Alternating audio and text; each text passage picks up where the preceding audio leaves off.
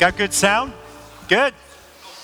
I'll read to you from Colossians chapter 1, verse 24 and following. Now I rejoice in what I am suffering for you, says Paul, and I fill up in my flesh what is still lacking in regard to Christ's afflictions, for the sake of his body, which is the church. I have become its servant by the commission God gave me to present to you the word of God in its fullness, the mystery that has been kept hidden for ages and generations, but is now disclosed to the Lord's people. To them God has chosen to make known among the Gentiles the glorious riches of this mystery, which is Christ in you, the hope of glory. Amen. Let's pray. Lord Jesus, thank you for your word. We need it. We need it like we need direction. We need it like we need air and light and your help and direction. And I pray, Lord Jesus, that you will help us today to understand this and most of all to apply it to our lives, and that it will bring us great joy and it will cause the world to have joy as the influence of a healthy church impacts a needy world. Amen. Okay, as a kid, I wasn't very comfortable with church. I think the first experience would kind of put me on a bad trajectory. I went to a church that when you got there, if you're a kid, you know what they did? They put you to work. Seriously. They put me to work carrying one of the flags. So we had this processional where there were, all I remember was that there was a couple kids in front. Maybe they carried Bibles, I don't know. And then they put me in charge of one of the flags. And you know, when you're this tall and the flagpole is 2 or 3 feet taller than you are, that's a lot of work to walk all that way up there and to keep that thing up in the air. Well, of course, the Christian flag on the very end of the pole had a cross. That one was okay, but the one they gave me had a point. It was pointy. And I wasn't able, as we were going up, I wasn't able to hold that thing up. And after that day, they called me the Impaler. Because, seriously, that poor kid in front of me, I still remember it went down. I don't remember if it got the back of his neck or his shoulder, but I just finally couldn't do it anymore, and so he got it. And you know, he looked back at me, he wasn't happy, he was angry at me, and from that point on, I think we needed counseling. And I don't think the relationship ever worked out. He disappeared, and here I had this reputation now, young kid, I'm called the Impaler, right? And so I have this church experience where I didn't feel comfortable at church, but guess what? There was this nice old lady. She was probably 30 or 40 years old, but to a kid, it's all relative. Age is relative, right? And she came up to me and she invited me to her class. And she was so nice and so genteel and just so friendly. It kind of made me feel open to go to her class. And then she really just cinched it. When we got to class, she served cookies and Kool-Aid. And I was hooked forever. So, there you go. And so church life is kind of like that, is that people are flowing in and out, and people come from all different backgrounds, and we're very different educationally, we're very different economically, we're very different, what we drive, what we live in, our tastes, our preferences, all this stuff, which raises the question, what holds this thing together? And what's his name? Jesus. You got it. That's right. He's what holds us together. And that's what Colossians chapter 1, verses 24 through 27 talks about. It answers the question, what holds us together? So if you'd like to open your Bible, we'll take a journey. And we will see how reconciliation with Christ gives us reconciliation with each other and really practically holds us together. And so we continue in the book of Colossians, but I preface it with 2 Corinthians 5:18 because it presents both sides of it. All this is from God, who reconciled us to himself through Christ and gave us what? The ministry of reconciliation. He gave that to you and I. He gave that to us. This is the church family's calling.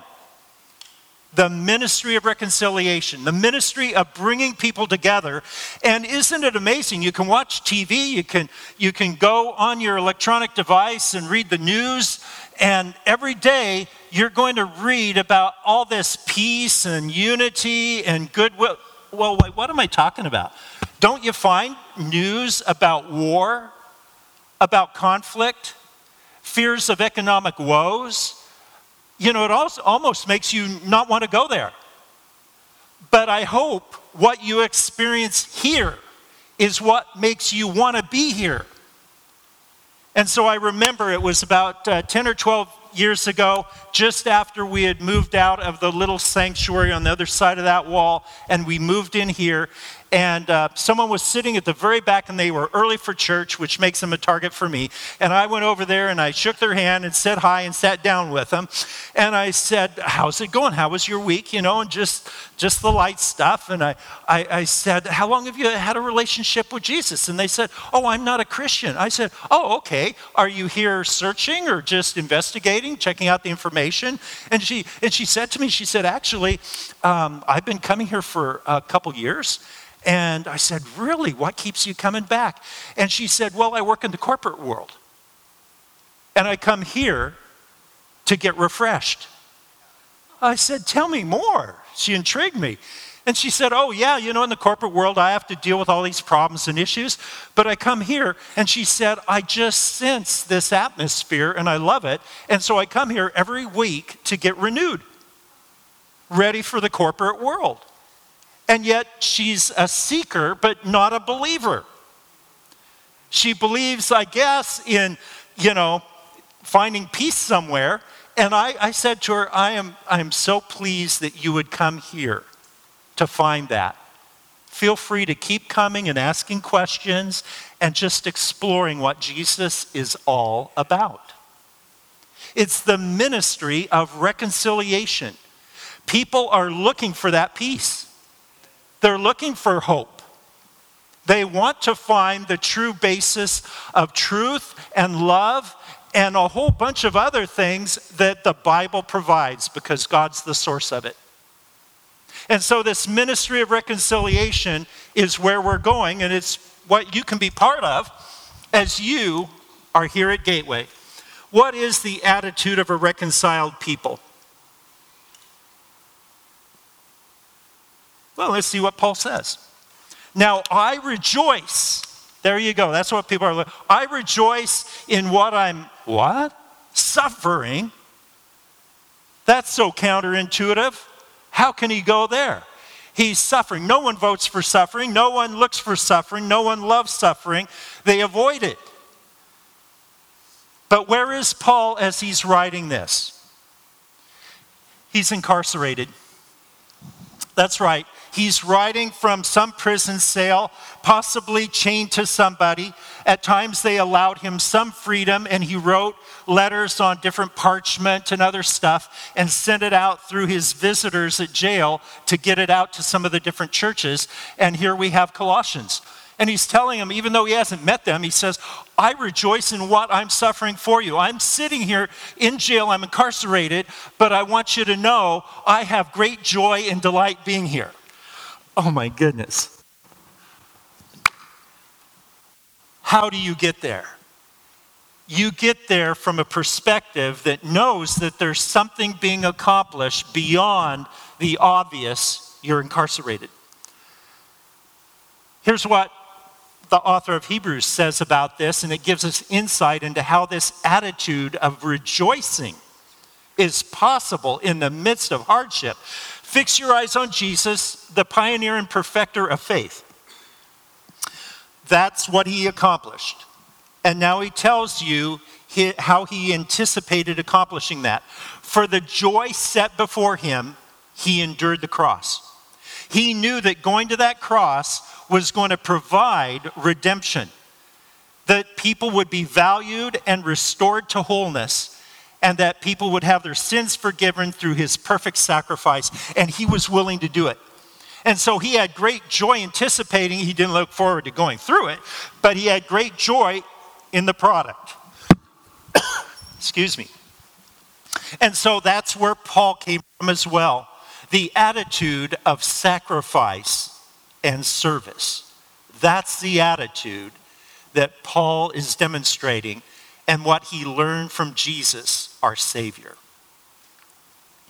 As you develop this heart for sacrifice and service, you're probably going to discover that in America, it appears that there is less emphasis on these two topics. Yes, in our community, you will find people out there donating time. But I hear a lot of people saying in the last couple years, we just don't have the opportunity. We don't have access. We're distancing.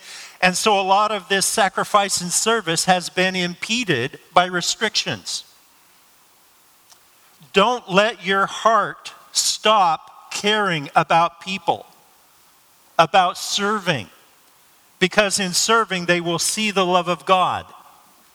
And they will understand the true source of sacrifice.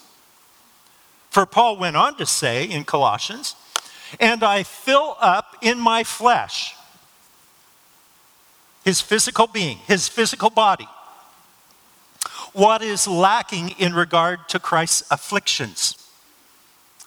Afflictions doesn't mean death. In this case, it means hardships, trials, difficulties that you face. Everyone has those in life, but only those who choose to walk close with Jesus will experience the affliction.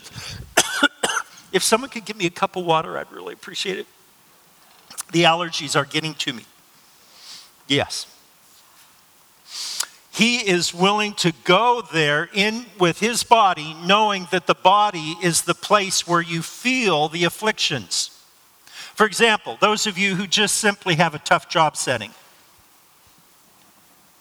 conflict with somebody, expectations that are over and above what any human being is capable of doing,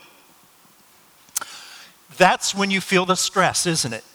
That's the environment where you go, my body is tired, thank you very much. Even though I go home and I sleep, when I come to work, I'm feeling tired already. And you're anticipating this negativity, and that stress just causes your body to just be tired and worn out. It affects your productivity. But you need a job. You're making a living. In your body, you're going through the hardships. Thank you. I knew you were going to bring that to me. Yes. Kidding. Lots of coffee. And so, in the Christian life, what do you face?